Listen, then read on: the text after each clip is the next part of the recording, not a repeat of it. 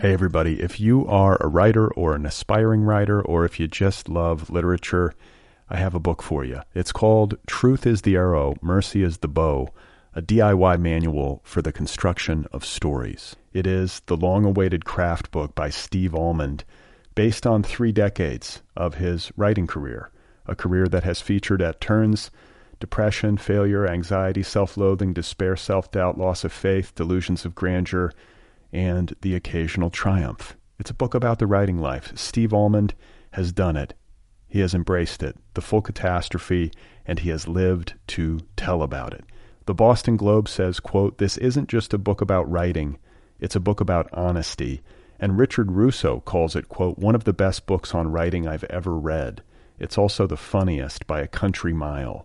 Once again, it's called Truth is the Arrow, Mercy is the Bow, a DIY manual for the construction of stories by Steve Almond, available from Zando. Go get your copy right now, wherever you buy books. Hey everybody, this episode of Other People is brought to you by The Nostalgist, the new novel by Griffin Hansberry. It tells the story of Jonah Soloway, an old man before his time. Estranged from his astrophysicist father and effectively orphaned when an SUV took his mother's life, Jonah longs to make a human connection, even if it means lying to get it. When he calls the phone number of Rose Oliveri's 9/11 missing poster and reaches her mother, Vivian, one lie gives birth to another, and before Jonah knows it, the truth becomes indiscernible, even to him. Stalked by Rose's ghost and desperate to keep the Oliveris from uncovering his lie, Jonah finds himself adrift in a city he no longer recognizes and more alone than ever.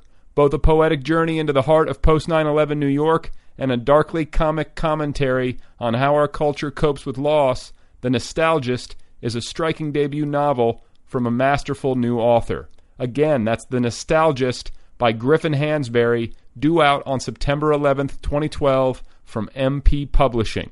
For more information, please visit mppublishingusa.com. It's a book. You can read it. Go and get it. Oh my God. You are not alone. You have found other people. You and I have a friend in common. Every stupid thing that a writer could do, I've done. I think it's really beautiful. Jesus, dude, what a struggle, you know? It was incredible. It was like your head exploded seeing what was really there. And now here's your host, Brad Listy. Just one person at just one time. Okay, everybody, here we go again. This is it. This is Other People. This is 2 people talking on the telephone. This is what you've decided to do with yourself. Thank you for being here. Thank you for taking the time. Thank you for downloading me. I like to be downloaded.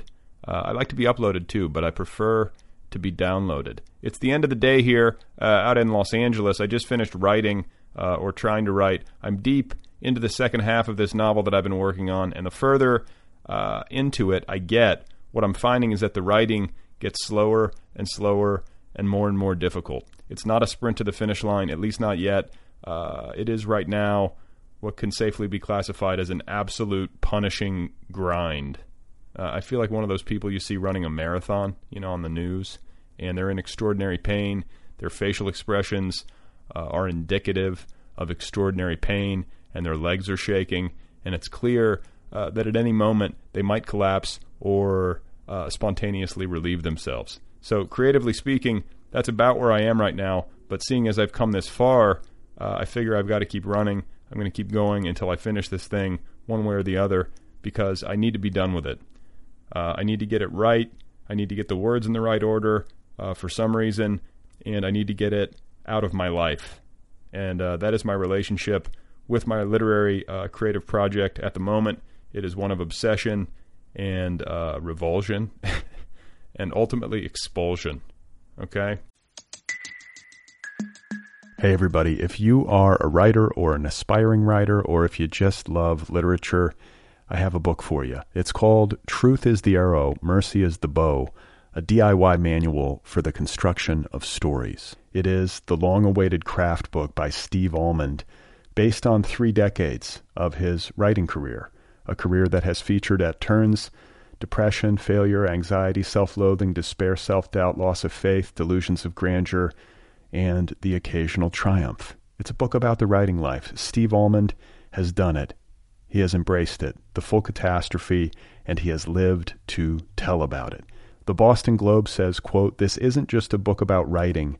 It's a book about honesty." And Richard Russo calls it, quote, "one of the best books on writing I've ever read. It's also the funniest by a country mile." Once again, it's called Truth is the Arrow, Mercy is the Bow, a DIY manual for the construction of stories by Steve Almond, available from Zando. Go get your copy right now, wherever you buy books. So my guest today, Miles Klee. He's a young author. His debut novel is called Ivyland, and it is available now from OR Books. It has been generating a good bit of buzz and some pretty heady comparisons. Reviewers have been throwing names around like David Foster Wallace, George Saunders, Philip K. Dick, J.G. Ballard, and that sort of thing. So it's a pretty good launch to a literary career. And what can I say? I am glad to have caught Mr. Klee right here at the beginning of his ascent. I don't know. It's just a completely befuddling place. I mean, the roads explain a lot. The Turnpike is just a baffling road. For someone who grew up driving on it and basically learned to drive on places like the Turnpike, I will still get lost routinely for about 2.5 hours trying to find some familiar landmark. I don't know. It's got that Mobius strip quality where you will wind up somewhere and think, oh, I wasn't here since the last time I was lost, and somehow I'm always deposited at this nexus, which is usually some kind of a grimy, strip mall, gas stations. It's almost defined by where the things are by the side of the road and the rest stops. Well, no, the highway is very associated. I was just going to say, like in oh God, being John Malkovich, when they come out of like the portal or whatever, they're spit out onto the. Aren't they spit out onto the side of the Turnpike? Is that correct? They are. They're kind of toward the Lincoln Tunnel exit, I think, which is a funny kind of. Yeah. You get the sense that they come out of this umbilicus, like into the kind of swampland there. The Meadowlands are this. This is definitely by the Meadowlands, which are this kind of great setting. It's great to take the train from New York back into New Jersey to see my parents because it's just fantastic wasteland you travel through. And even the stuff that's up there working is kind of dilapidated, looking at all these kind of electric wires that are sinking into the murk and the mire. And then you've got like the big sports arenas out there, and I don't know. It's a very transitional space. New Jersey seems like it's there to get you to the next point. Do you feel any like allegiance to it? Do you feel like a pride in the fact that you're from New Jersey? Do you have that kind of thing, like the kind of territorial pride? Oh, of course. Well, I think every person who grows up there develops a sort of defensiveness about it, where they need to talk about I don't know how it made them then, and I think that's very that's true of me. I'm no exception there. It's a completely bizarre place, and it's the most densely populated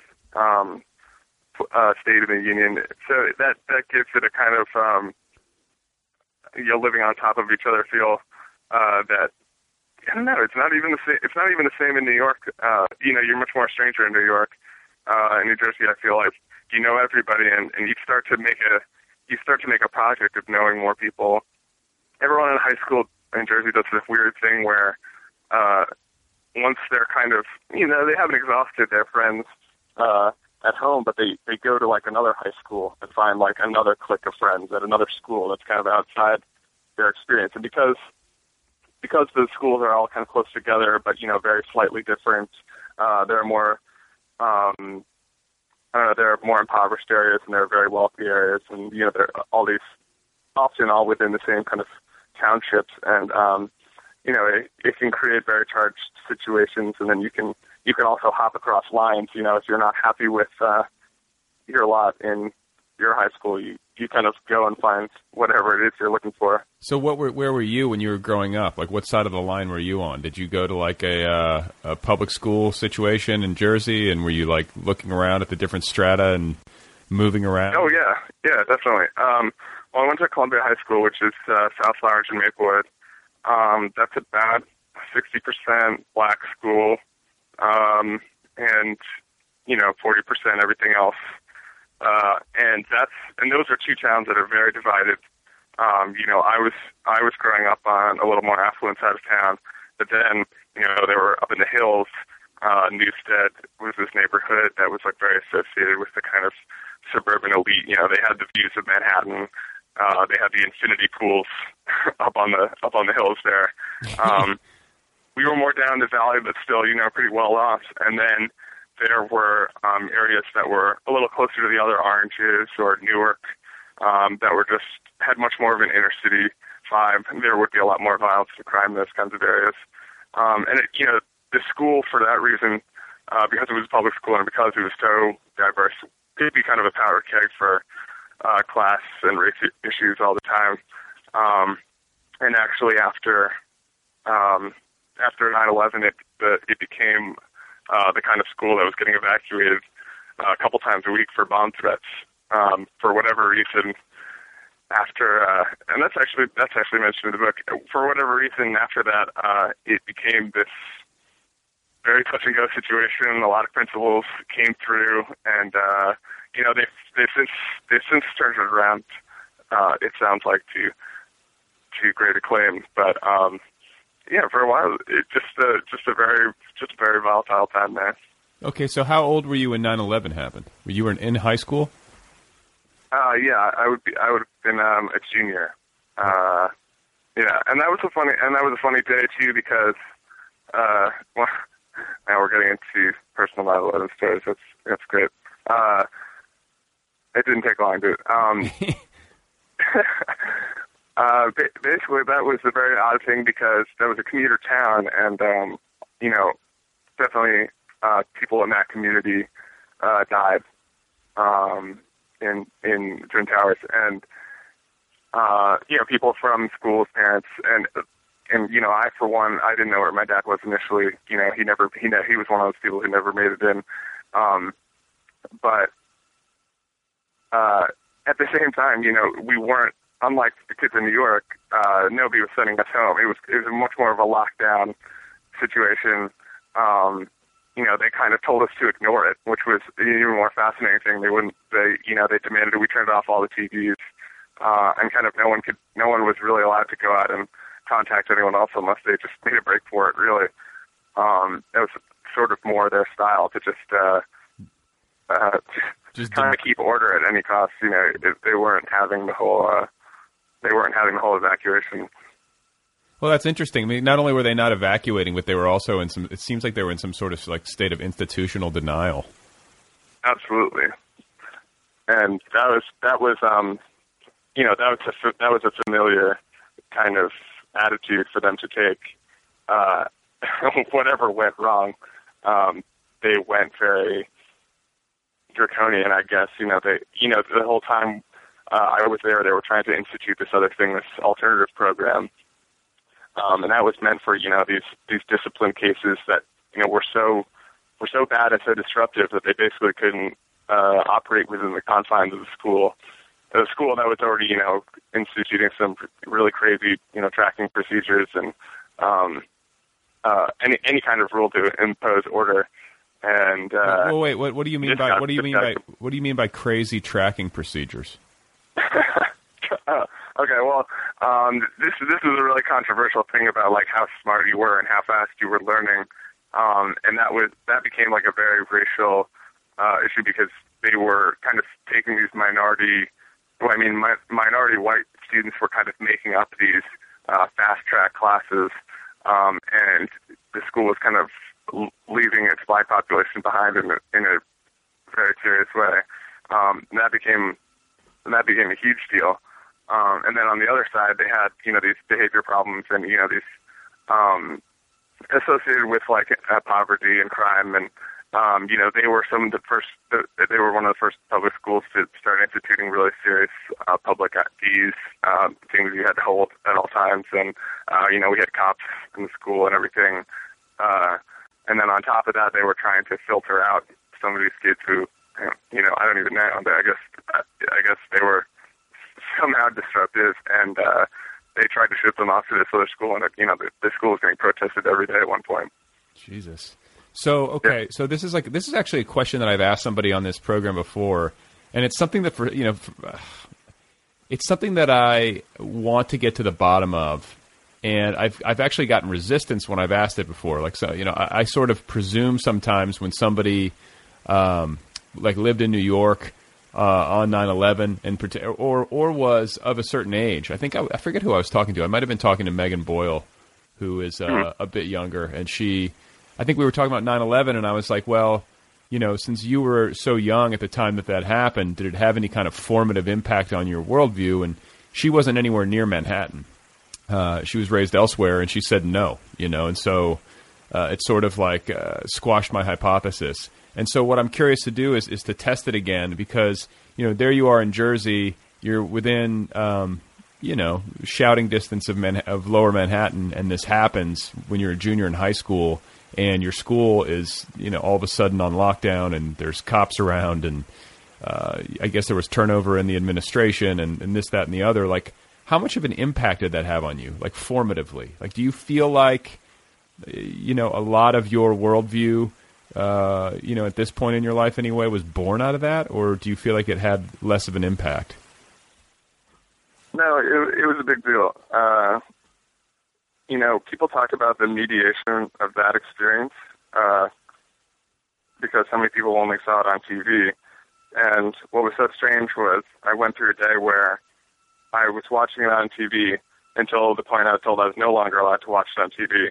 And then when I went home, my dad took me up to the mountain reservation, which is where you can see the city, so that we could see kind of with our own eyes, as were hundreds of other people were already up there. I had left memorials already, at 5 o'clock that afternoon, just to see kind of the smoke rising. It was bizarre to have it first be something that seemed, like most people saw it, a kind of televisual phenomenon, like a movie, people said. Then to have it kind of denied that it was happening. And then finally to see it with your own eyes. I felt like I ran through a couple of different ways of experiencing it that were all completely contradictory. And so I think in that sense it was a formative moment, because these huge events are never just one thing. It's when you want to talk about how the country was changed, or things were changed by these huge kind of linchpin events. I don't know, they're so multifaceted and they're so hard to get a grip on, that at some point and this was definitely the attitude there, we're just acting like we've got a handle on it. I remember as a 15-year-old, I was kind of like, I've got to pretend that I'm not surprised, or I got to be, I was so cynical and so dark then that it was almost as though I had these horrible things confirmed for me, and I didn't know what to make of that. Were you a really cynical and dark teenager? Yeah, I don't know what it was. I think I went through a really hard puberty, and then it kind of worked out okay. But what was hard about it? Did you have bad skin or something? What was it that was so intense? No. Well, it kind of all happened at once. So I had these kind of growths. I grew about 1.5 feet in a year, and sometimes it was very painful. And when I was younger, I had a hernia and all this stuff, and it was a bit. And when it did all happen, I was kind of I needed another year to get used to my skeleton, basically. So it was just very awkward in that sense. Were you tripping and falling and stuff like that? Were you Yeah, I was I was very clumsy and awkward, and I had like braces for a very long time, and I had these huge glasses that were like, for whatever reason, I could never get glasses that were right for my face. So like these huge door glasses, and like, it was just the perfect storm of all that stuff. And I don't know if it was that alone, or because I have to say I have had like a charmed childhood in every respect, and perfect parents and perfect family, and even my friends would make fun of me, I think, for for having an almost picturesque, like, the golden retriever and the big house in the backyard and everything like that.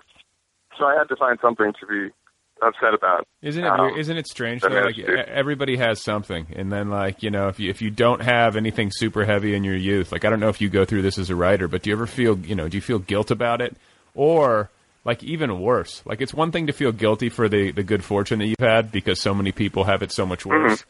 But then there's also a part of you as a writer, I find sometimes, or at least this is my experience, where I will read about somebody's memoir or something, and they've gone through some horrific thing, and I'll be like, man, I just, I have nothing to write about, like, compared to that. Do you know what I'm saying? I'll have, like, tragedy and something terrible like that. But absolutely. Then I my wife. Myself.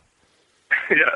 No, I totally know what you mean. And my wife and I laugh about this because she says when she was a kid, she would think, oh, nobody who was ever a successful writer had a good relationship with their family. So you have to sabotage your family's, all your relational things so that you can be miserable, so that you can be a writer, which is just the funniest idea.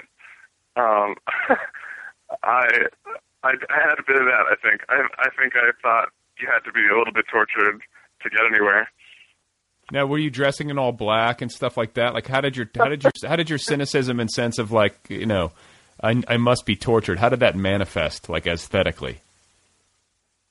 Well, it definitely had to do something with trying to read books that I wasn't ready for. Just trying to plow through things I had no understanding of. I remember the Gravity Chamber that way. Which is one of the things where you're like, oh, this is really fun, and I just have no concept of what I'm doing. Then there was actually hilariously, I did like a lot of theater and like musicals and stuff. Which you wouldn't always associate that with like the bleakest kid. It's kind of a Dionysian thing, but. And I did enjoy that aspect to it, but I also enjoyed being the kind of dark one of the company, I guess. Whether I really was that, probably not. I think the real dark ones are like working stage crew. But they're like the gaffers. It's the gaffers who are yeah. The sound people are always just kind of miserable. I feel like I remember trying to impress, the more jovial actors with my brooding. That was definitely part of it. But no, I wasn't dressing darkly. Weirdly enough, I think in ninth grade I was wearing only Hawaiian shirts. I think Old Navy was doing a big line of Hawaiian shirts, and that was all I would wear. So now, what kind of kid? Like, where did you fit into the social strata? Were you a drama geek, or were you you know what I'm saying? Like, were you a cool kid? Did you have a lot of friends? Drama geek. No, it was not cool. I think I had, some friends among the kind of straight A students, and some among the kind of theater crowd, and that was it. I could kind of move between those and or where they overlapped. But outside of that, I was very uncomfortable. And you said that you grew a foot and a half in a year. Is that correct? Yeah, about that. So how tall are you? I'm 6'2", so I was pretty short before, and then yeah. No, I was going to say, like, are you like 7 feet tall? Like, what? No. What happened here? Okay, and then you said that you were acting, so you have some like proclivity for that. Like, were you? Is it something you're still interested in, or is that something that sort of faded as you got out of high school? It did fade. I did it through college, and I was singing too. That was the other thing. I was doing all these kind of New Jersey regional choirs and stuff like that. And it's funny, you can't say those things without sounding like you're bragging about it. So definitely not. They were these weird. I would do almost any performative thing, and then then I was doing it some in college too, and then when I got out of college, I did some improv at UCB and stuff like that. And now, my wife is. Are you a in comedy? How do you sing? Like, what's your voice? Like, what's your range? Oh well, it's ruined. It's ruined now from a decade of partying, but it used to be a fairly high tenor, and then it kind of kept slipping the tenor to, and now it's a little bit more of a baritone, I think. And then as far as like the performative aspects of your personality go, or like the things that you would gravitate towards in terms of theater, was that at odds with how you behaved socially, or were you a pretty like extroverted person? No, well, that was the thing I loved about acting, was that I was a very introverted person, and it allowed me to become this extroverted person. That was kind of how I got my footing in the world of having to be social. Was that I was always, the fun thing was I was always getting cast as assholes. That was like my, whatever, I don't know why. I don't think I'm a particularly mean person, but I think I have a kind of neutral facial expression where people think I'm mad at them or judging them or something. That's a good thing to have. That's a good thing to have. Like, you want to keep people off balance a little bit. I think that's like, if you're always smiling, that's nice too, but you don't have nearly as much. I think it's good to be a little bit mysterious that way, Yeah, I guess there was a gravitas, and people. It's the funniest thing, like a month after I've met someone for the first time, and we've become a little bit more friendly, people will usually admit to me, I thought you hated me when I first met you, and it's the oddest thing. It's like I'm just, I feel like maybe it's because that I have to make such an effort to be an extroverted person, that people are just like not feeling it. I don't know. And then, I don't know, that they're, I don't want to say they're intimidated, because, that's, again, building me up a little bit too much, but I don't know what it is. Well, so I was think cast as assholes, always, the villains. And did that ever give you any kind of complex? Were you self-conscious about it, or did you embrace it? Oh, I thought it was cool. I mean, it went along with the whole breeding thing, so I kind of embraced it. And then, because you're always acting out in those roles and kind of maybe even chewing the scenery a bit, that gave me the confidence outside, I would say, a theater to, actually go on a date or something. Yeah, well, and like, what actors were you trying to emulate? Did you have heroes in the brooding category that you were kind of like looking up to? Oh, that's a good question. Yeah, I don't know if I was even thinking about it that hard, to be honest. On stage it would always be, I don't know. I guess at that time you're kind of enthralled with what your teacher's throwing at you, which is usually some Stanislavski or whatever kind of introduction to method you're looking at. I'm kind of think method guys are cool in high school because it's like, oh man, they're really doing it. What did you just say? That seems intense and cool. You broke up a little bit. What did you just say about high school? Oh, I'm saying that I guess in high school you're kind of enthralled to what your teacher is telling you, which is kind of that Stanislavski method stuff, and you kind of think the method guys are so cool and intense because they're really doing it. Right. I don't know. I guess those guys come read as cool, but at the time, I can't even think of what movies I was liking. It's such a weird blank. Yeah, well, yeah, it's hard. Those are hard questions. You know what I'm saying? Like, what's your favorite blank? It's just it always winds up making my head just go completely white or something. But it makes me think of this. I remember years ago when I was like, in my early 20s, I think, and I was like trying to be a serious artist or whatever. I remember reading a biography of Marlon Brando. Not because I had any interest in acting, but just because he was like sort of this like exemplar of like, outstanding artist. And so I was like, well, what's this guy's deal? And I read this gigantic biography of him by Peter Manso. And it is to this day like the most like emotionally exhausting book I've ever read in my life. Like, his life was just so insane, and he was a brilliant guy, and there's a lot to like about him, but there's just so much so much craziness, that I had not been aware of. Just obviously just watching the movies, you only get, surface level stuff. But it was fascinating. I just remember having to put it down, like walk away, do some stretching. I think that's why I love watching those movies when Brando's really old. Like I think it was called The Heist or something, but it's like a heist movie that he's in when he's super old, and it's just kind of like, I don't know, sitting in steam rooms and like telling, he's like bankrolling the heist or whatever it is. Yeah. And he's just so fucking weary. And like, just all the sheen of sweat on him is just, it's incredible. Like, there's just no, and it's so funny because he waltzes into this kind of undercooked movie in his huge Brando way. Yeah. No, carrying the weight of the world with him. Well, and he just, he could get away with anything. These people, because he was so talented and had like this box office, mojo or whatever, like he would just be, he could behave so terribly to people and they would just take it.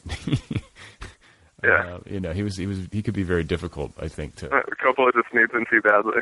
Yeah, well, but actually that was, Coppola was, I think, fairly good at working with him, or they had some sort of rapport. But man, if he didn't like you or he didn't think you knew what you were doing, forget about it. He would just absolutely like destroy you. Oh, but I'm sure he shows up to Apocalypse Now not knowing the lines.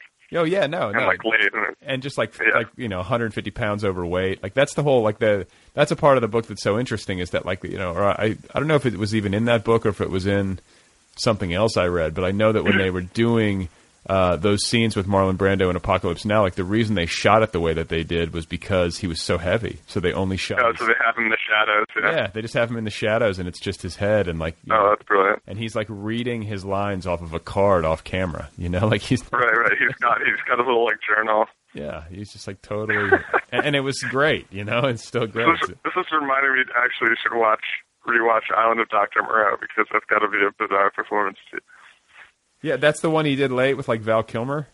Yeah. Yeah, no, I just heard that was awful, or like somehow. Like, yeah, no, it's terrible. It's terrible enough to watch. Yeah, terrible, maybe good terrible in some sort of strange way. So I want to get onto the topic of pharmaceuticals, which seems apt, and I'm going to stick. I want to stick with at least some degree of generational context because I feel like that's accurate, or I want to ask you if it's accurate because this is obviously something that you have insight into, or something that you're responding to in the culture, and it's found its way into your fiction. And I also feel like over the last decade, and just to use, I don't want to overplay the 9/11 card, but let's just say in the 10 years after 9/11, I feel like there's been a distinct rise in the consumption of pharmaceuticals, like mood-altering substances and mood management drugs and painkillers and all that kind of stuff. Like, what's the starting point for you on that stuff? Like, is that something that you recognized happening in high school, or was it something that you came to later in your life as you got into college and afterwards, or what? I feel like it was college, honestly. College was the first place I went where you could, you'd be having a conversation with someone and they'd say, oh, you should go to health services. They'll write you a prescription for Adderall, whatever it is. And it's like, well, I don't really necessarily want that. But what do you mean? And it's just, you go in, the symptoms, you complain of what the pill fixes, and then you get the pill. It's that easy. And I think we're starting to discover as well that a lot of recreational drugs seem to be used in a self-medicating way. So, in other words, not just the pills, but, pot and LSD and all these things are being used in a sort of medical way when they're not being rampantly abused. It would be fascinating, of course, as always, to see,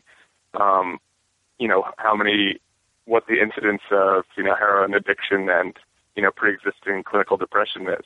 There are just these, all these interesting correlations that are very hard to tease out because of this line we have between the legal and the illegal stuff. Well, I've never really been on a prescription or anything, and I guess that's part of why I started being so interested in it. Well, okay, so when you went, and where did you go to college? You went to, what was it? Williams College. Oh, and how did you wind up there? Jersey is like a kind of crowded place, as I mentioned, and I loved the idea of these small schools up in the middle of nowhere. And this was kind of one of the ideal one of those. It's just in a beautiful valley, just completely postcard, perfect, about 2,000 students. And, I could study the classics to my heart's content, And it had, while it still had the good art museums and, Mass Mocha is kind of right around the corner. And, a fun place, definitely. And what did you study while you were there? I double majored in English and philosophy. Okay. That's actually you're like the second or third person recently that I've spoken with that majored in philosophy in college, and which is funny because I feel like I still have not read so many philosophers. Oh God, dude, I'm so wildly underread in philosophy. Like it just makes me nervous to think. Yeah. No, I almost feel as though the major is just also to make you feel completely underread, because you could if you listed the 10 top philosophers off the top of your head, I guarantee you I wouldn't have read 8 of them. Well, and I just feel like a lot of it's really hard to read. You know what I'm saying? Like it's just like the writing is difficult. So you pick up a book by one of these, legendary philosophers, and it's just insanely tedious reading. And so I'm always looking for somebody who can really explain it to me in a distilled manner. It's clear. Oh yeah, no, it's you can't do it, and German students will read Kant in English because Kant in German is even that much harder. Like they'll read the translation because it's easier. Well, no, I'm looking at my bookshelf right now. I actually have a book sitting here that somebody sent me, some publisher sent me, and it's by, I want to say Luke. Hang on a second.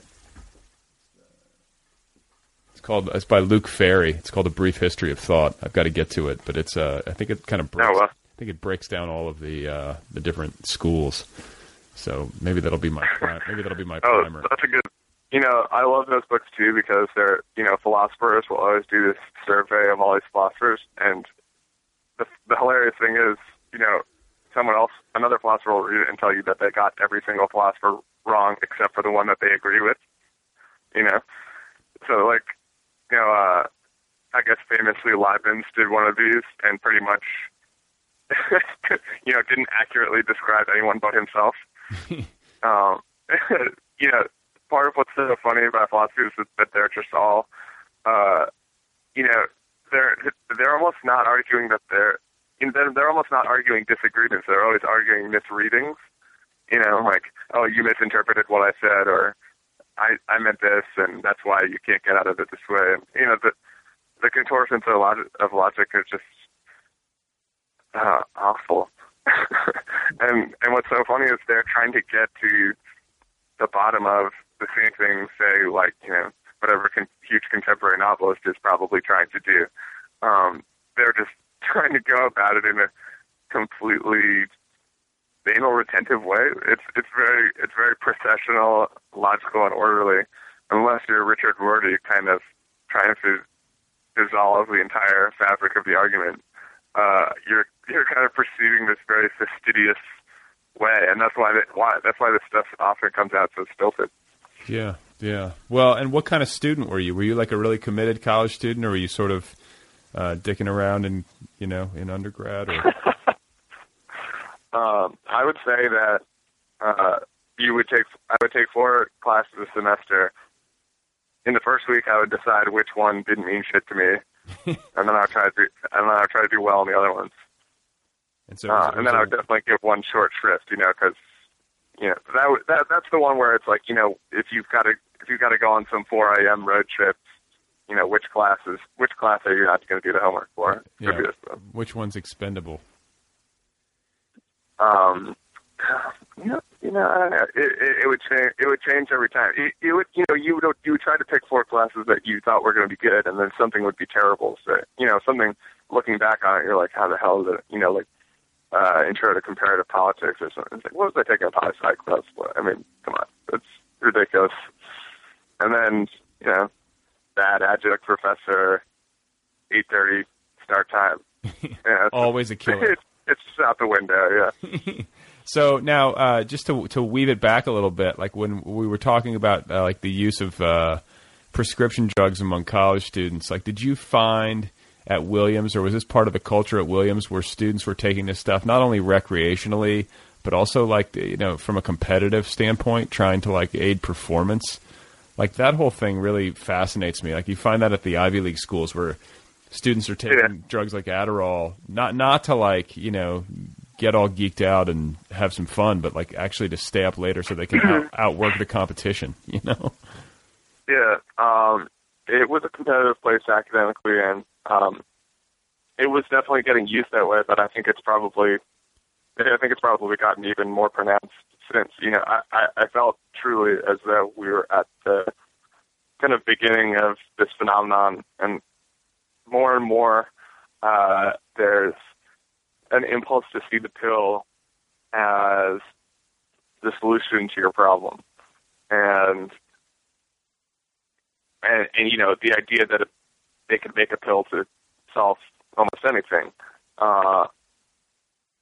More and more you get the idea that people are saying, don't medicate, or don't use antidepressants, and then go talk about it too. Just use the antidepressants. I mean, there's almost, I think the, this psychological aspect is kind of slipping through our fingers.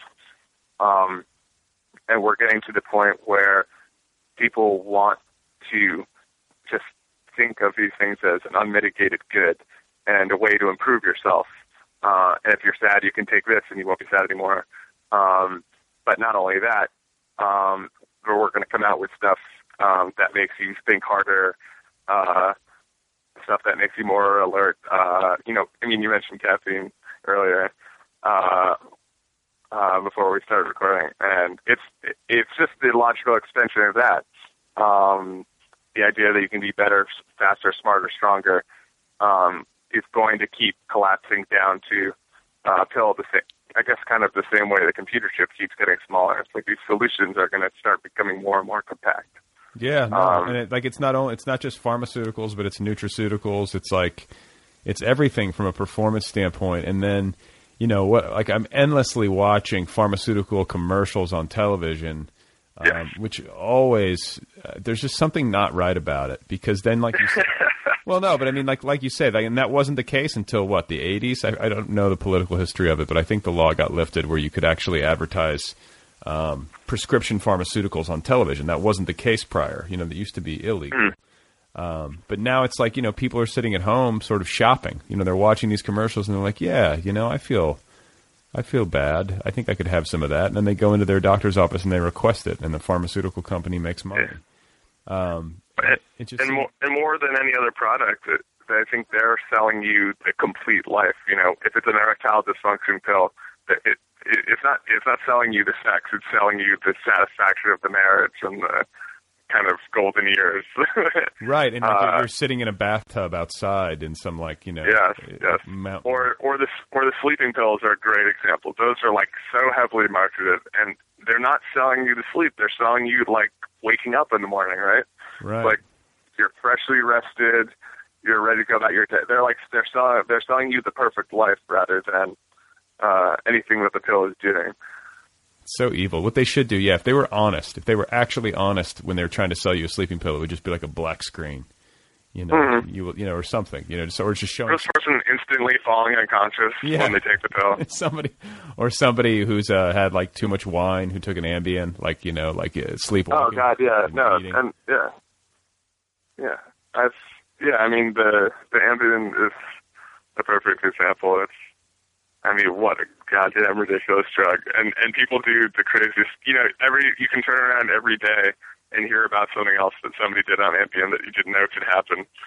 It's all like, people will go like sleep eat, they'll like sleepwalk and go raid the fridge. They'll have sex. And they'll have sex while they're it wakes up all their other impulses. Yeah, it's completely bananas. And like, I have a friend, his wife, they had a young child, and they were, not sleeping a lot. And it was like a Sunday night, and I want to say that his wife had to get up in the morning and had like a big business meeting. So she's like, I have to sleep tonight. Have to. And so she took an Ambien, and she had some wine, and she's a tiny thing. She's really petite. Yeah. And so my buddy was watching TV, and he thought that his wife had gone to bed, and then he gets up to go to bed, and he realizes that his wife is like back in the nursery. I want to say she was like in the nursery, or she was in the kids' room, or one of the kids' rooms, and she was sitting on the bed having a full-blown conversation with the stuffed animals. Oh, wow. Like completely out of her tree, and like to the point where my friend actually recorded it because he was like, what is going on? Like, she's lost it, and oh, that's incredible. And yeah, and then you hear about people like, freaking out on airplanes and, doing stuff. A lot of times it's because they've taken a sleep aid and then had like, a couple of vodkas or whatever. You can't mix those things. No. So I take it you have. I take it you have no similar experiences. I mean, like, what is your pharmaceutical history? Like, do you have any stories we should hear about? Well, the way old pharmaceuticals started that I was taught is that my grandfather was sort of, I guess you could think of him as the anti-Timothy Leary. Back in the 50s and 60s, was doing a lot of research on LSD for the military, and kind of coming to the opposite conclusions about all psychedelic drugs as the hippies were. And that's something that's always stuck with him through his life that he's always bringing up. He once is underselling it. He many times wrote to presidents, including Nixon, to try to get them to disavow the use of LSD in war, because he was kind of researching it as a military application, and whether it could be used as a weapon. That has always been an interesting starting point to me for any kind of discussion like this, just because it's crazy. It's hard to fathom now, that he was giving this to soldiers and kind of trying to see what happened and taking it himself for ethical reasons. So yeah, if you look at those kinds of situations and other things that the government has banned, well, ecstasy was also it's easy to imagine them going a lot differently. Well, yeah, I mean, like a lot of the recreational pharmaceuticals and hallucinogens that people take started out, and were developed for military purposes, or were born out of military experiments. I want to say MDMA was that way. Absolutely. And then, like, what do you know about your grandfather's findings? You know what I'm saying? Like, what was, like, if you say he reached the opposite conclusions of Timothy Leary, so obviously he was anti-LSD as a recreational drug? Yes. Like, what did he do? Did he think it was harmful to take at all? Like, there were no redeeming aspects to it? Or was it just one of those things? He thought it was essentially corrosive to the brain, that it kind of incapacitated you in a very dangerous way. Which of course it does, in a sense. I mean, he was responding to it as basically a kind of neurotoxin, right? Like, the way he ultimately talked about it was as though it were mustard gas. Just that it's completely eroding your ability, while at the same time exaggerating your sensory input while eroding your ability to decipher it, would be the way he would say it. And so for that reason, just essentially dangerous. And I think he was completely on the other side of the question of how you could gain insight from it. I think he never understood how anybody could have seen some epiphany in it, To him, it was a purely destructive thing. Well, yeah, I mean, he's like taking it in a lab, and he's like really like monitoring the situation and probably taking notes the whole time, Like, I mean, that's very funny for me to think of, because, if you're doing drugs, probably, in the basement of a military compound is a little stressful.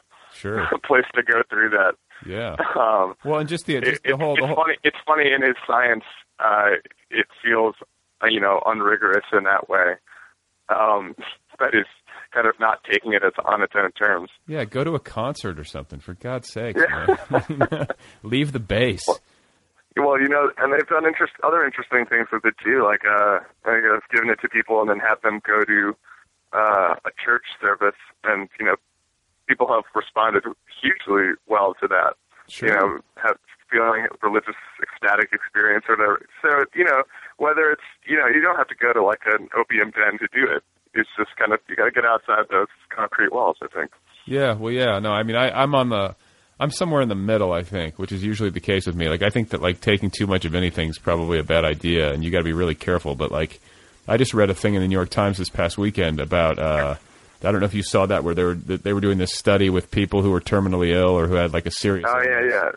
Treating them with hallucinogens. Yeah, I mean, and, like, I think there's something to that. I think, like, and maybe it's just, I don't know. It takes people outside of themselves, or it gives them a new insight, or but comfort, comfort is comfort, I mean, I think Huxley took mescaline on his deathbed, and I trust him. Yeah, right, exactly. That seems like a good call. Yeah. So, well, that's interesting. And the other thing that just seems farcical to me as well, like just inherently farcical, is the idea of doing anything like super serious on acid, but let alone like conduct like warfare. Oh yeah, those things are clear. I mean, like in that sense, your grandfather hit the nail right on the head. Like those things are completely incompatible, and it's a very bad idea. And any commander in chief should probably disavow it. But like, there's also a side of me that says, if you not only would it impair like the motor function and the basic cognitive abilities of soldiers, in a theater of war, but it would also potentially completely implode like the chain of command and like any like psychological sense for the need for war. It could have serious like deep like systemic psychological impacts. Like that would. Absolutely. And once they realized that, which they realized very quickly, then they started wondering, can we put in the water supply of the enemy so that they're completely incapacitated? Became the next question.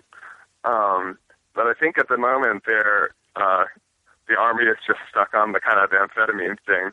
I mean, I think there was an article about that too recently, that they're just, they're giving the soldiers a lot of crank just to kind of get through the day. Well, no, there's a pharmacological, military government funded project, and I think the drug is called modafinil, and it's basically they're trying to create a drug that essentially functions as an amphetamine and keeps you up, but without any kind of crash. And the whole point is that in warfare, especially if you've got like pilots, in the Air Force or helicopter pilots or whatever that are flying multiple missions and it requires intense concentration and it's very high stress, and people can only do so much. And so you take these drugs and all of a sudden you don't need to sleep and there's no, huge dip the way that you usually get when you take an amphetamine. Yeah. But it's like crazy to think about. Like there could be like a pharmaceutical solution to sleep at some point, which I find depressing because I like sleep. I really hope it doesn't happen. Yeah, no, but I can totally see it happening, and then all of a sudden you can work.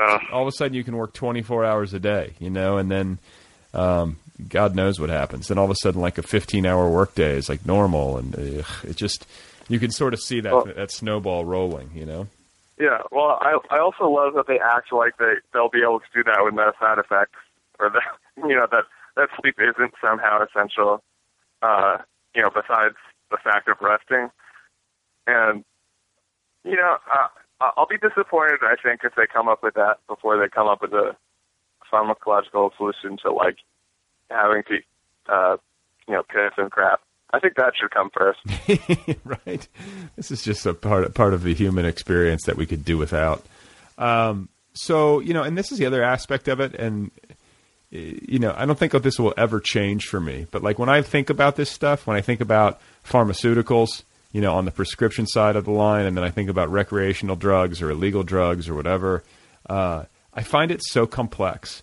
And we're sort of alluding to it and talking about it here, but it's like, it's impossible for me to pin it down and to say one way or the other how I feel about it. You know what I'm saying? Like, it's a big muddle to me. Like, these things have great promise, as treatment options or as therapeutic, strategies or whatever you want to call it. But it can so easily slide into misuse, and there's so much that you don't know that you have to proceed with great caution. But I think all too often, like, it gets dismissed, entirely, or it gets embraced entirely. And so we wind up having this conversation from those two polarities, and it misses all the interesting parts in the middle, Yeah, I think in writing the book, I was trying to walk that line of being like, it's not really one way or the other. I think so much, I feel like it was a really risky thing, kind of getting into drugs as in a fiction writing sense, because that just feels so full of landmines, and also full of the kind of work that is very much falling on one side of the question or the other in a completely obnoxious way. Well, it's like, think about. I hope it's neither of those. Well, no, and it's like, because like I for some reason this just popped into my head, but like I am sure I'm not the only person who like was in college and was like, what if you just got all the world leaders into a room? That whole like line of thinking, which it happens in dormitories all across the country. But like, what if you just got them all into a room and you dosed them all, or you gave all of the world leaders MDMA in a controlled environment, and you had them talk. It even happens in like Borat, doesn't it? Or maybe Ollie G movie or something. Well, whatever. Where they're just like all accidentally eating weed brownies and they're all friends. Yeah. Well, but and the thing about it is that like that's absurd. I get it, and it's simplistic. I get it, but like, what would happen? That is an experiment I would pay to watch. Like I would watch C-SPAN. Like absolutely riveted. That would be the most watched thing ever. We should do. I think the real answer is that like half of them would be cool, and then the other half would freak out maybe. Well, no, it's like I was having this conversation about fame recently with a friend, and he was saying that like whatever you are to begin with, fame just magnifies it. So like if you're an uptight asshole to begin with, then you get famous, and all of a sudden, like the uptight asshole comes out like times 10. And so, like maybe, and then vice versa. If you're like a good-hearted person and kind or whatever, and then you all of a sudden you have all this fame and money come your way, like that actually magnifies the goodness. And so you just wonder. A little like being drunk. Yeah, I guess so, and I think that maybe that's the case. Like maybe you would, but then again, like if you gave these people really good MDMA, do you think like some sort of crazy person like Kim Jong-il, if when he was still alive, or Gaddafi, you think they would have just gone like dark on it? Like it seems to me like maybe they would have had I don't know, they probably would have freaked out. They would have just reveled. They'll still revel in the wrong thing. Yeah, they would be. Yeah, they would be like really happy and like feel warm and fuzzy about like genocide, executing people. Yeah, I think what you get with those kinds of drugs is a kind of overwhelmingly positive response to the things you already like. Right. So you're kind of hearing the same song that you have loved for 10 years. You're hearing it with new ears. So it's like he's still watching his same favorite pornos, but he's just getting all the more excited. Yeah, no, it does. Like that's the thing about drugs that's always so disappointing. Is like how they completely shatter the critical function. At least for most people. And so all of us, everything's great, or you lose any ability to sort of discern anything about what you're experiencing. Oftentimes with music or movies or whatever, like. It can put people into a state where like everything's great. Yeah, and you like doubt your own credibility too. Yeah. Well, that's fascinating, and it's interesting subject matter, like sort of infinitely. And I'm curious to know, like on a personal level, like to write the book, did you feel a similar responsibility, in terms of research to like take certain drugs, whether they're pharmaceuticals or hallucinogens or anything like that as a matter of research for the book, or were you feeling like you had enough like visceral or had enough experience with it in college and being around people that were taking this stuff to know? I had gotten enough experience under my belt personally, I think. From, I guess, what is there? There's the kind of painkiller, there's the kind of downer thing, there's the kind of upper of the Adderall and the speed, and then there's the kind of hallucinogenic twist on either of those things. And they kind of all come together and recombine in various ways. But I guess part of the fun was making up the new stuff and kind of using what I had already developed and known about to sound like I knew what I was talking about, or to sound halfway plausible in the effects. I think the gas in the book has a sort of trippy effect. I guess that's sort of an LSD or mushrooms thing, but with some kind of anesthetic qualities. And then so it was fun. It was fun to kind of mix Halorax, and it's fun to kind of mix and match the effects to make up some new stuff. Yeah, no, it's interesting. It's like especially interesting knowing that now you're like your family history, that this is essentially like you manifesting certain aspects of your grandfather's life into your own work. You sort of get to be a pharmacologist, creating these like new. Oh yeah, without the hassle of going to med school. Right, exactly. So much easier. See, the preceding the preceding generations find ways to simplify and make it new. So, how has it been for you? Getting this book out there into the world and making your debut. Like, what's been the experience so far? Has it been what you thought it would be? Has it been different? It's been good. I've enjoyed it. I feel like now I guess it had taken 5 years or whatever, I guess, from when I had kind of conceived to sold it, and so suddenly all of that felt like it had happened instantaneously, and now it's out there in the world, and I think it's I think it's crazy, and I'm always surprised when. Yeah, I'm not surprised when someone tells me, they're reading it. I'm surprised when someone tells me they finished it. And then I'll kind of float. Oh, really? And those moments are very funny. Well, I had someone at work tell me that they had finished it today, and they were telling me how they. Well, people are so funny. They just want to tiptoe around it. He was saying. Kind of reminded me of Clockwork Orange. And then as soon as he said it, he kind of like backpedaled and was like, "Oh, I don't mean to like offend you or anything." I'm not going to be offended, but if you compare it to Clockwork Orange, so it's a pretty goddamn good book.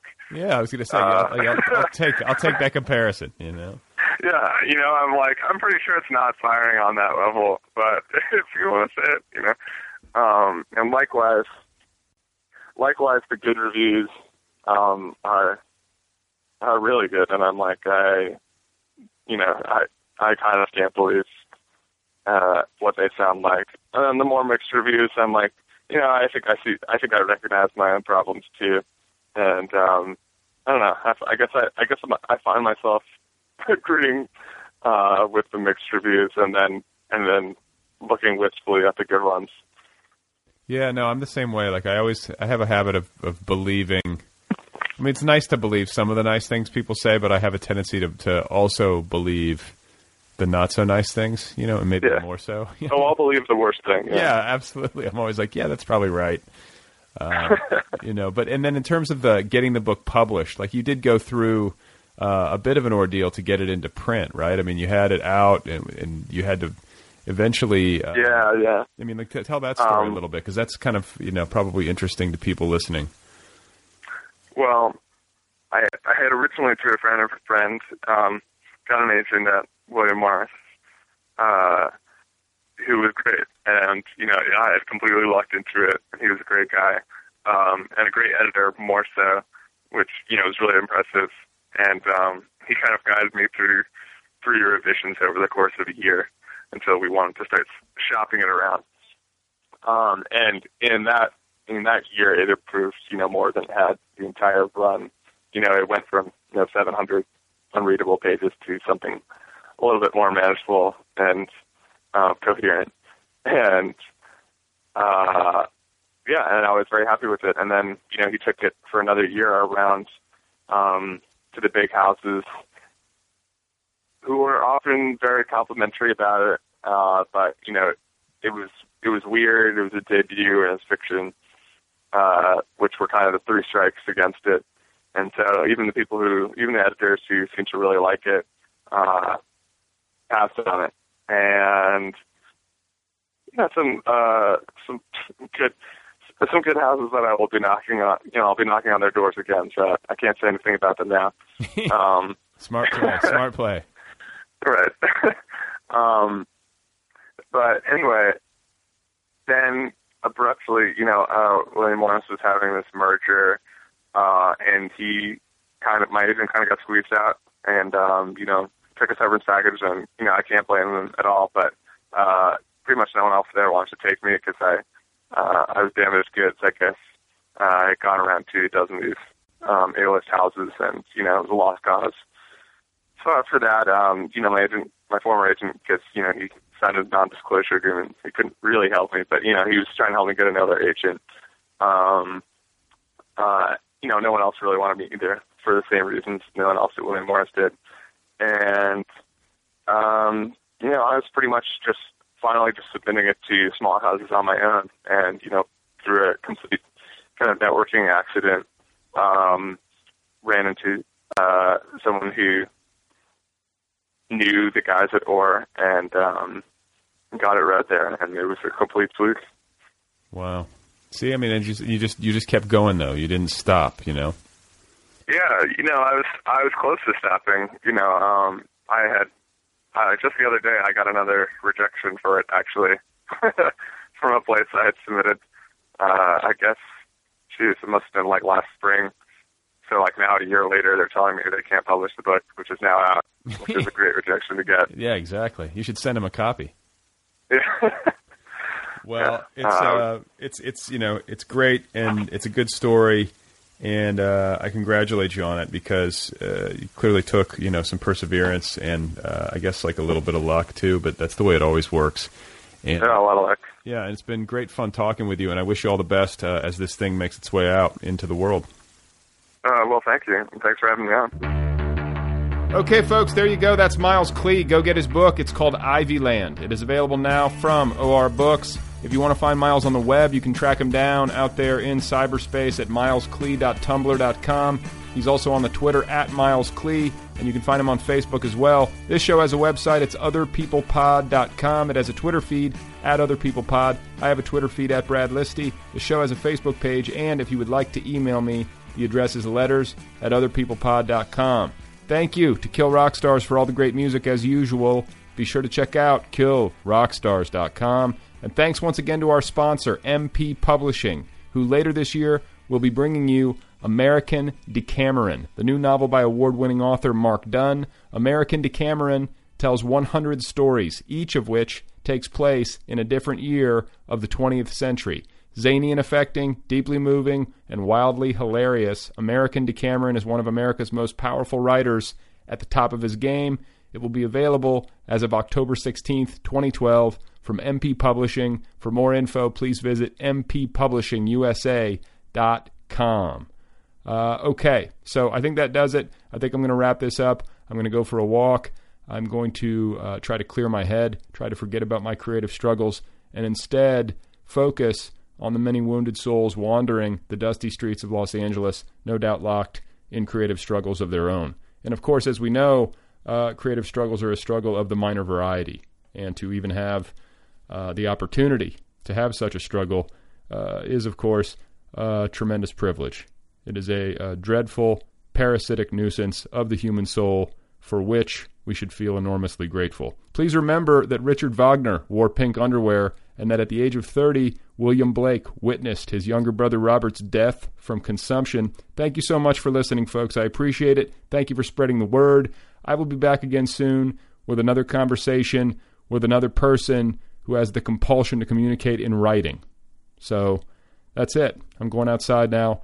I'm stepping away from my desk. I'm turning around, and I'm venturing out into sunlight, and there's nothing you can do to stop me.